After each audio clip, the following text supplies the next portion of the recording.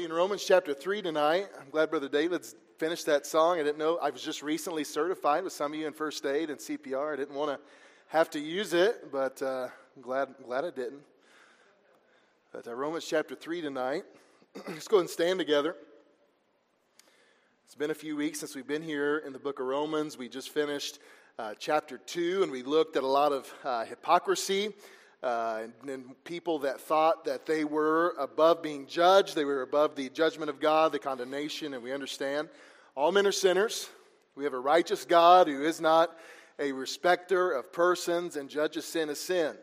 And understanding that, we need to all come to a point and place in our life where we recognize we are not enough without Him.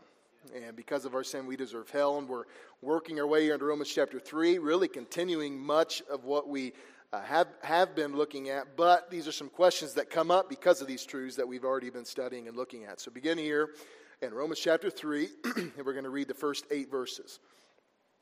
It says, "What advantage then hath the Jew?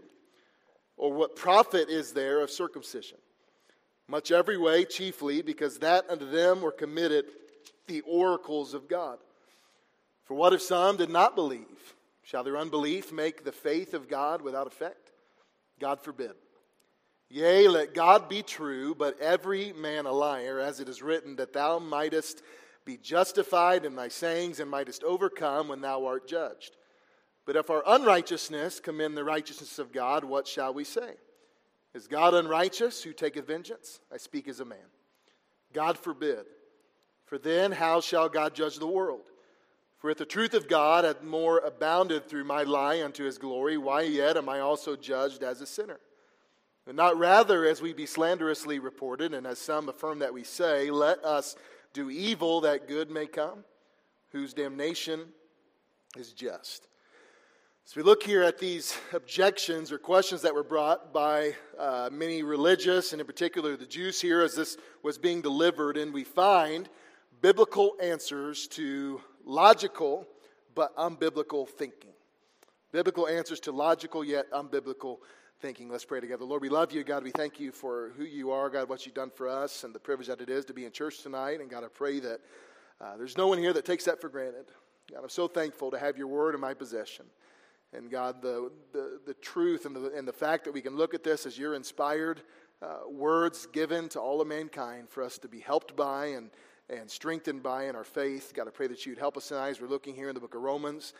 Lord, some difficult things to study and some deep things that we've been looking at the last several weeks of this series. But God, I pray that you would strengthen our faith and our relationship with you through it. Lord, bless us, we ask in Jesus' name. Amen. You may be seated. From the time a human being can form words from our earliest days, it's a common thing for us to use the mouth that God has given us to try to get out of trouble.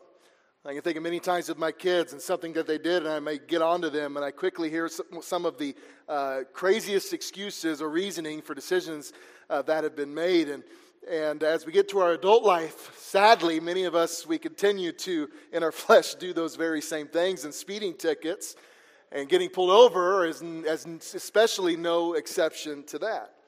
I saw a couple stories, some articles that were written. One man by the name of Julius Lupowitz, he was stopped by a police officer in Melbourne, Florida for driving over the speed limit.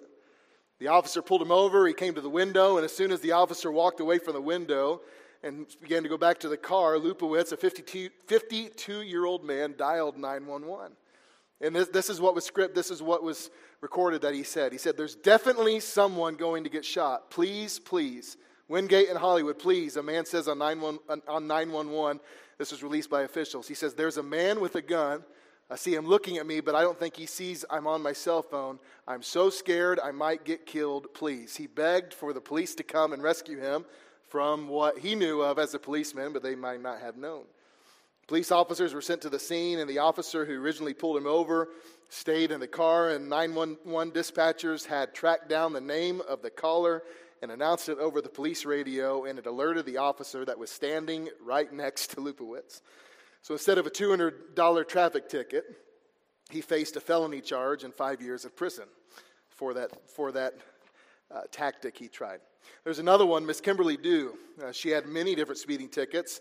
there in the state of Iowa, and with her speeding tickets and the warrants that were noted out for her name, she devised a plan and decided to convince the court of her city that she had died. She faked an obituary signed with her mother's name, and it worked for about a month. They were not after her until, you guessed it, she was pulled over again for speeding and arrested. Many creative attempts are made daily. And as we look at our life and as we look at the decisions that we make for God, we understand that God created us. God knows us. God gave us a free nature. He knows our mind, and He knows in the way that He created us, we will, as humans, come up with all kinds of arguments, all kinds of objections, all kinds of excuses, all kinds of different reasoning to come up with why we can do something that is contrary to the Word of God. And His goal was to see every soul recognize their need for Him. As Paul was writing this, he wanted them to know they are sinners. We've seen in these first two chapters that there's no escaping this. We will be judged by God. We are guilty for our sin. And Paul's goal in writing this was for people to recognize their need for Him.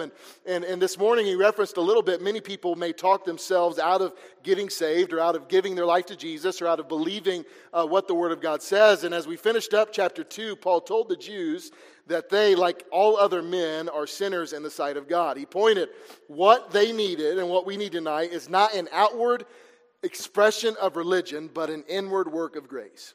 That's what every soul needs. And as we continue to get into chapter 3, this is a continuation of that thought with some direct objections being answered. And so we look at Paul, he was traveling as a missionary.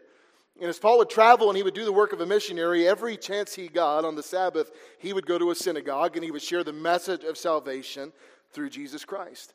And he would go as a former Jew and a scholar, a Pharisee of the Pharisees. He would go and he would, in his way, be able to communicate these things while using, no doubt, Old Testament scriptures to do so. I would have loved to have been in one of those synagogues as Paul went in and he did just that. Could you imagine these devout Jews hearing Paul preach about the Messiah and spread the gospel? And being the intellectuals they were, there would have been many arguments to the message that Paul preached. And I believe that from those arguments he had, God inspired him to write down some of those things. There's 4 different questions here in this text, and Paul wrote these things and he answered those questions. And this is not just answers in application for the Jew tonight. It's for all of us. It's for the saved, it's for the unsaved. Because many of these same thoughts or many of these same mindsets have been adopted by unsaved and saved people alike. And the first thing that we look at as we begin this chapter is, does religion matter? So if I'm a sinner, and if I'm going to hell because of my sin without Jesus, does any religion in my life beyond that or before that matter? You know, in the last chapter, Paul told them at the end of chapter 2 that being circumcised, knowing the law, teaching others about the law cannot save the soul. They thought they were better than everybody. They thought they had earned it. They thought they were at a higher level than other people. And Paul told them, none of those things can save you. None of those things will bring salvation. So if that is the case, if what these things you are telling me is true, what is the point in me being religious? They wanted to know if those things do not matter, why do I have to go through all of these things, through the holy living and separation and going to church? Why do I have to do those things if works do me no good? They felt because they were Jewish, they had a special relationship with God. And I want to tell you tonight, the Jews are God's chosen people. God said He will bless them that bless them, curse them that curse them. But even though they were special to God, even though they still are special to God, and even though God still has a plan for them, it doesn't change the fact that all of God's creation, every human to walk the face of this earth is guilty before God in their sin. But this question that they asked him was a logical one. If it's not doing anything for me, what is the point in religion? You know, considering the fact that good works can't save us, that church attendance doesn't take a person to heaven, that clean living doesn't guarantee you a home in heaven, then what is the point in going to church? What's the point in being a Baptist? What's the point in being a member of a church? Why even attend? Why bother being a religious person if being religious does me no good in eternity? You ever heard those questions? That's logic that many people may use that do not attend church or are trying to stop attending church. And Paul heard the question and he told them there is still much value in living right. There is still much value, he told them, in being a Jew. And Paul was a Jew. If we look there in verse 2, he says, much every way. Chiefly because that unto them were committed the oracles of God. There's still value in being that. He was a Jew and he made sure to tell them they were blessed in every way, but possibly the greatest evidence of blessing from God that they had was that God had given in his oracles, his word, his law. And when God gave the word, every single book that we have, he gave it through the Jewish pen. Some may argue that the book of Luke and Acts were written by Luke and he was not a Jew. There's a big debate there, but what we know is every book, especially besides those two, and most likely I believe he was a Jew as well, they were given through the Jewish pen. But as we look here, God had blessed them in that he gave him his word. He'd given the Jewish people the revelation of himself. He'd given the Jewish people what his will was for them and what they needed to know. Even though they had a special relationship with God, it placed them in a greater position of responsibility because they had the truth. They had what God wanted them to have, and they were responsible before God to live the truth and to obey what it said. I want you to imagine tonight that we all were together deep in the forest. We just went to camp with the kids in Colorado, and it was awful dark there when they cut off the power every night. You can imagine all of us being in the woods on a hike, having to head to a certain destination. I have one of those big flashlights, one of those 1,000,000 lumen flashlights, and all of you have one of those little pin lights. Just you could barely get any light on your hand from what you had. So my job as the leader of the hike would be to help lead you through the forest with the big light that I have and shine on the path that we may have, the roots that we may step on, the rocks in the way, the cliff. It's good for us to know where those are at. But instead of me using that light to put it on the path and to show you the way, instead I'm using it to put a spotlight on me. I want everybody to see what I'm doing and how great of a hiker I may be. And if I take it off of myself, maybe I shine it on some of you and you fall and you're on the ground over there just so everybody can get a good laugh. Maybe I'll shine it on somebody when they're headed the wrong way. Look at that person. They're not going anywhere close to where we're supposed to be going. Maybe I would shine it on someone so everybody could see the type of shoes they have. Maybe it isn't the right hiking boot that somebody's supposed to have for a hike. Or maybe I'm going to highlight the type of water that you're drinking. And with the light, I haven't done anything to point out the path or to protect or to lead. But what I did was just illuminate mistakes or failures of people around, or just show how difficult it is for you and how easy it might be for me with the light. That is exactly what the Jews were guilty of before God. They had everything that God wanted them to have, but they argued about such things, whether or not it was against the law to spit on the Sabbath. If you spit on a rock, it's okay. If you spit on the dirt, it's not, because that might make mud, and that is breaking one of the rules of the Sabbath. Instead of using the Word of God to lead men out of darkness, they used it as a means of sending men and women deeper into the darkness. You see what was going on there?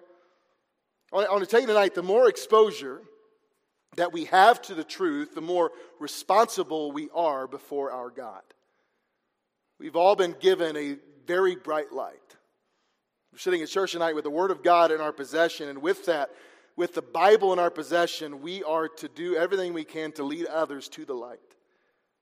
And if we don't do that, we will be held accountable. So the question is tonight on this first question, how are we using the light that God has blessed each and every one of us with? Are we guilty of doing the same foolish thing the Jews did, or are we using it to lead others on the right path, to the right way, the only way? So does religion matter? Yeah. Second thing, do my individual actions matter? Look at verse 3. For what if some did not believe? Speaking of the Jews, shall their unbelief make the faith of God without effect? Shall what they believe and their decision to not believe, does that hurt me or bring God's cursings upon me? Then he says, God forbid.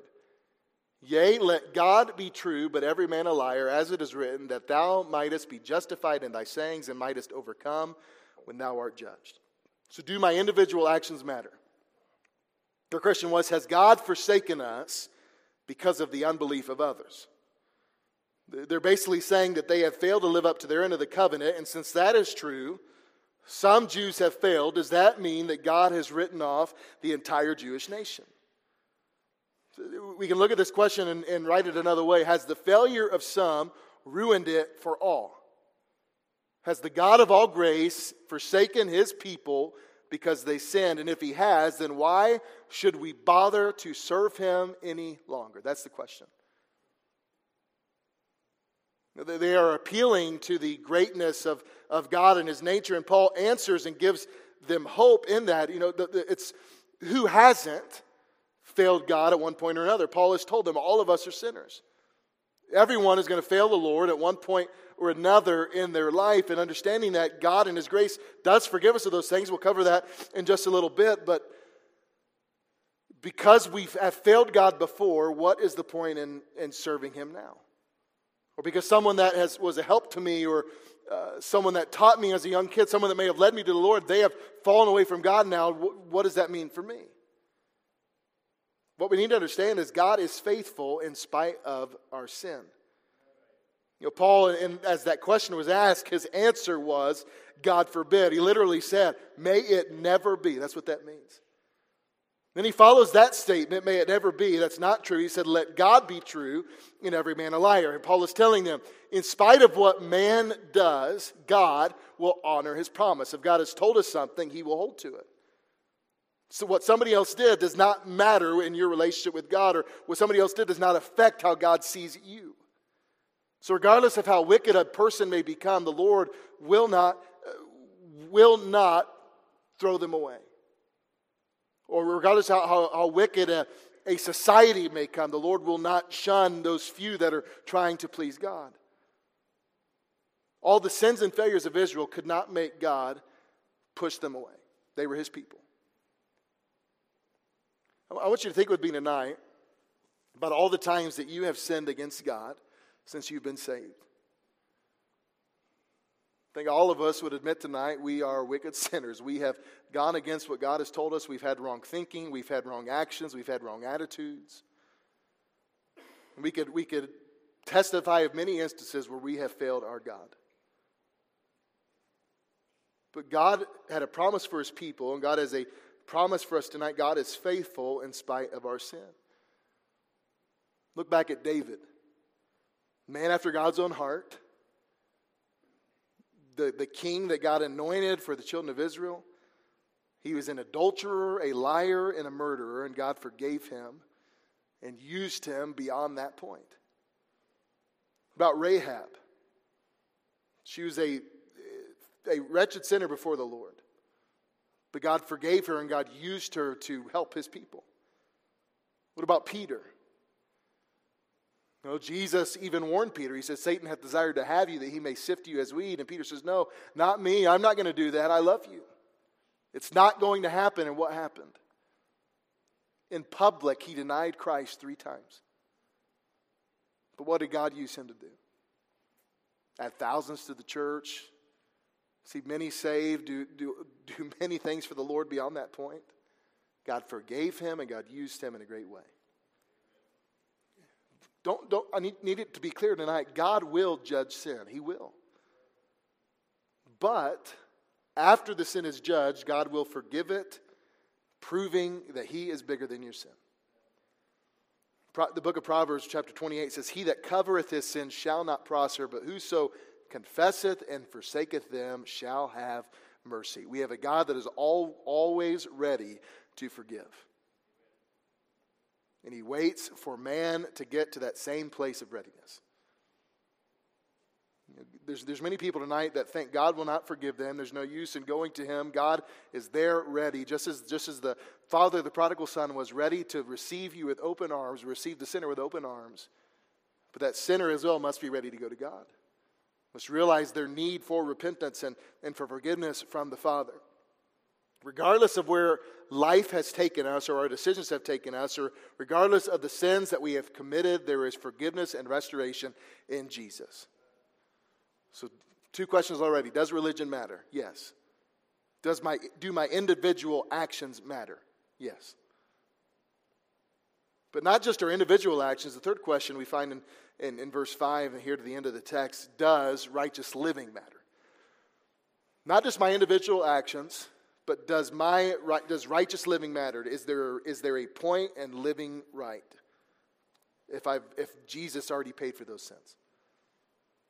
So Paul had recently revealed that God is glorified through forgiveness of sins. And there, I believe our God, I believe Jesus, the Bible says he is glorified through that. So some took that truth, and they came to a conclusion that because God is glorified in forgiving my sin, that I should glorify him much more by sinning more.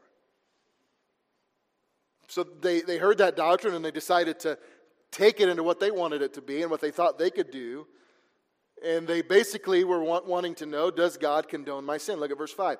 But if our unrighteousness commend the righteousness of God, what shall we say? Is God righteous who taketh vengeance?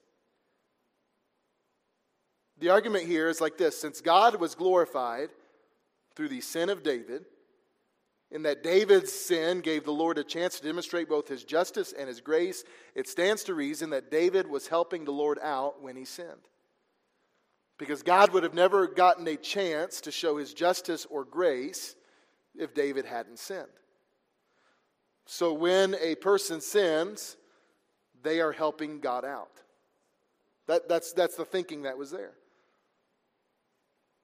Then if we're helping God out, it is unfair for God to judge us or to reprove us when we sin because we have given him a chance to prove his justice and his grace. So to their logic, it made sense. To us, we hear it and we're thinking, what in the world? Why would you think that? But they didn't put into account that by that way of thinking, they accused God of using sin for his own advantage. They would be accusing God of using our sin or the sins of people to bring something good about himself. That's not how God works. This is an idea and a way of thinking that is completely contrary to everything that God is and everything that he's given us in his word, but people still live like this. There's Christians all over our society today that profess Jesus, they say they love him, then they run off into sin, and when judgment comes, they run back to God.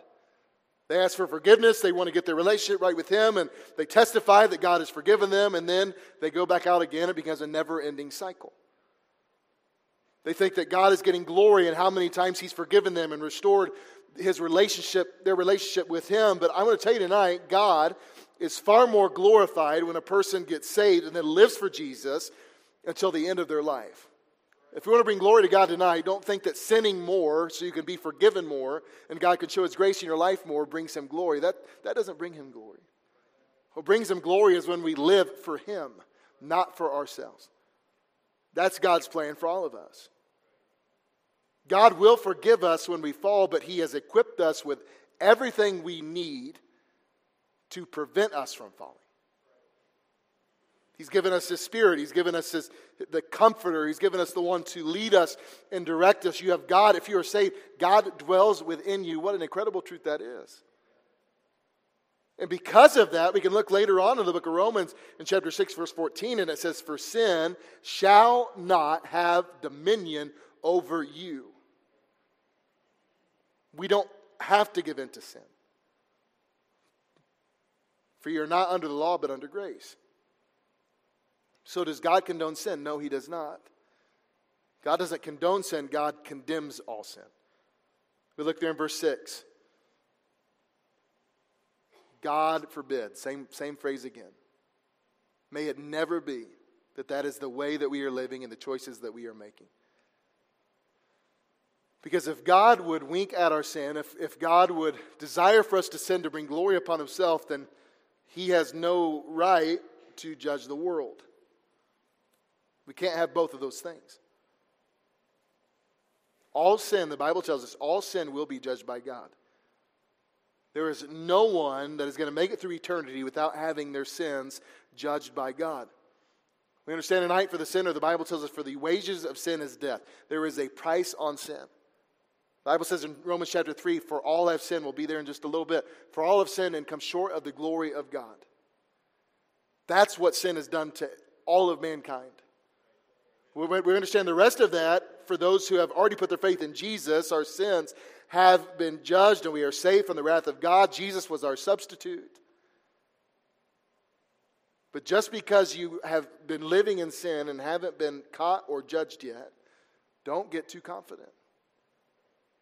Because God knows what is in our life. He knows our heart. The Bible says, be not deceived. God is not mocked. For whatsoever a man soweth, that shall he also reap. So they said, does God condone sin? Is my unrighteousness, does it commend the righteousness of God? Then they continued for this fourth question. They said there in verse 7, does my sin exalt God? First of all, they were thinking, does God condone my sin? Now, does my sin exalt him? Same thought, but a little more deep into the subject. Verse 7, for if the truth of God hath more abounded through my lie unto his glory, why yet am I also judged as a sinner? There's more justification that they are trying to place on sin. Because God is glorified through the forgiveness of sin. So they said, if my sin exalts God, then why does God judge me? If God forgiving me brings glory to him, then why not sin a bunch so that God can get a lot of glory?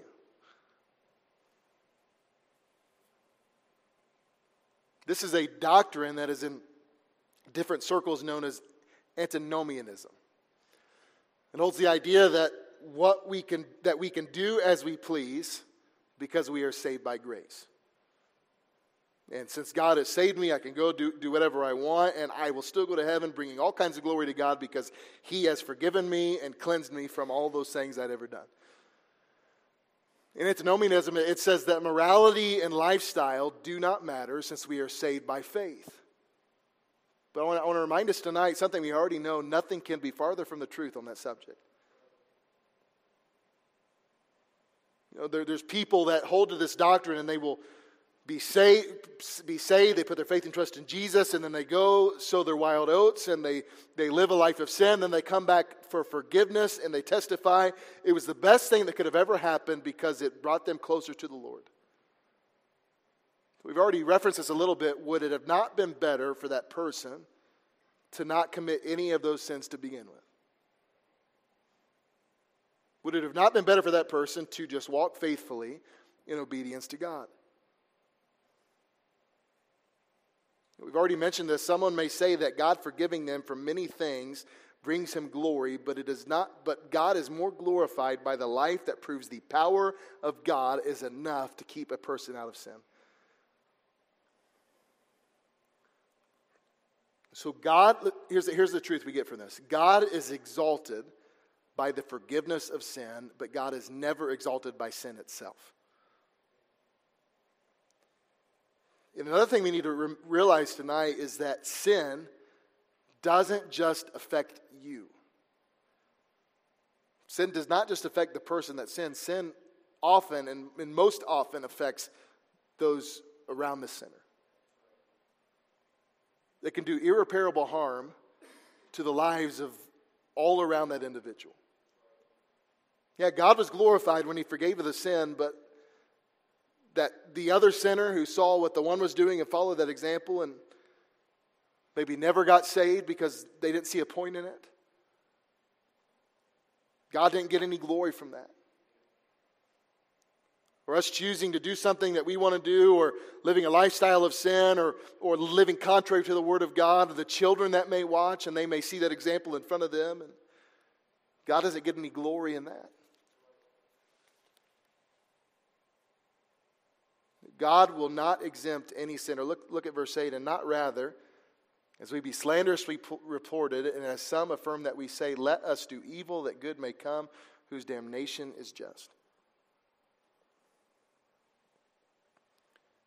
Sin cannot glorify the Lord. We have a God that is holy, and God must judge sin. And since that is true, the sinner can rest assured that if he lives his life without a personal relationship with the Lord Jesus, he will die and go to hell. That's the first thing. And then for the saved person, for the Christian that is living a life of sin, you can rest assured that a life lived half in and half out of the will of God will result in a life filled with consequences from those choices. All sinners will be held accountable. So, Paul finishes off this chapter.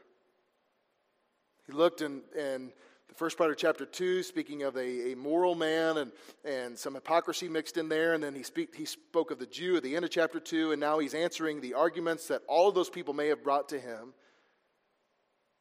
We have a great advantage.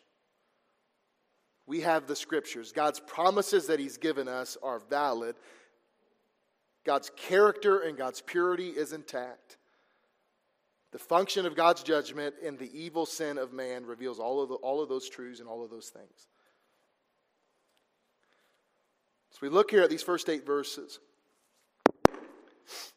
What we see tonight is when a man is revealed to be a sinner, he can come up with some pretty creative ways to try and justify his sin. But tonight, what we need to do as Christians is make sure we are living in a way and make sure we understand what God has given us enough to not ever try to justify our sin, but to do exactly what God told us to do in the choices that we make because we have the light.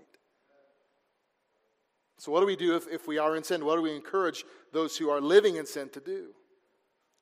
Confess them. 1 John chapter 1 says, if we confess our sins, he is faithful and just to forgive us our sins and to cleanse us from all unrighteousness. That is not for the unsaved, that is for the saved. If you're living in sin, or if you know someone that is fallen from God and that is living in sin, encourage them to confess those things. Keep short accounts with God. The word confess that we find there in 1 John chapter 1 means to say the same thing about something. So that word there that God has given us, God says that my sins are filthy. God says that lying is a sin. God tells us that adultery is a sin. God tells us that giving into to lust is a sin. Living contrary to the Word of God is sin. My sins hurt me and they hurt others. So if we are to confess our sins, we not only recognize it, but He wants you to say the same thing about the sin that we've committed that He says about that sin. To look at that sin the exact same way that He looks at that sin. And He wants us to come clean. And when we do, He's promised us He will forgive us. So as we look here in Romans chapter 3, what we can get from these 8 verses is do not play games with the Bible. As we handle the Word of God, as we look at it, as we study it, as we strive to live by it, be careful in how we handle it. Let's not try to make it mean what we want it to mean. Let's not try to twist a couple verses to justify what we are doing. Seek God, seek wisdom from Him, study, and do what it says. And in due time, we will reap the blessings of God, and we can lead others with the light we've been given. There's a preacher by the name of J.A. Alexander. He wrote this poem. He said, there is a time, we know not when, a point we know not where, that marks the destiny of men to glory or despair. There is a line by us unseen that crosses every path, the hidden boundary between God's patience and His wrath. To pass that limit is to die as if by stealth. It does not quench the beaming eye, nor pale the glow of health. The conscience may still be at ease, the spirit light and gay, that which is pleasing still may please, and care be thrust away. Oh, where is this mysterious bourne by which our path is crossed, beyond which God Himself has sworn that he who goes is lost? How far may we go on in sin? How long will God forbear? Where does hope end and where begin the confines of despair? An answer from the skies is sent, ye that from God depart. While it is called today, repent and harden not your heart. We have the truth. Don't reject it. We have God's word in our possession, and these Jews wondered, is what I've been given important? Does it matter? It does. We are blessed. To be in church tonight and to have His Word in our possession, we are blessed. But with that blessing of His Word comes a great responsibility. And instead of putting ourselves or justifying sin in the lives of other people to put us or others in a position to face the wrath of God by wrongly justifying that sin, let's instead put ourselves in a position for God's favor and blessings by following the light and leading others to it. That's what we get from these first 8 verses. Biblical answers for unbiblical thinking.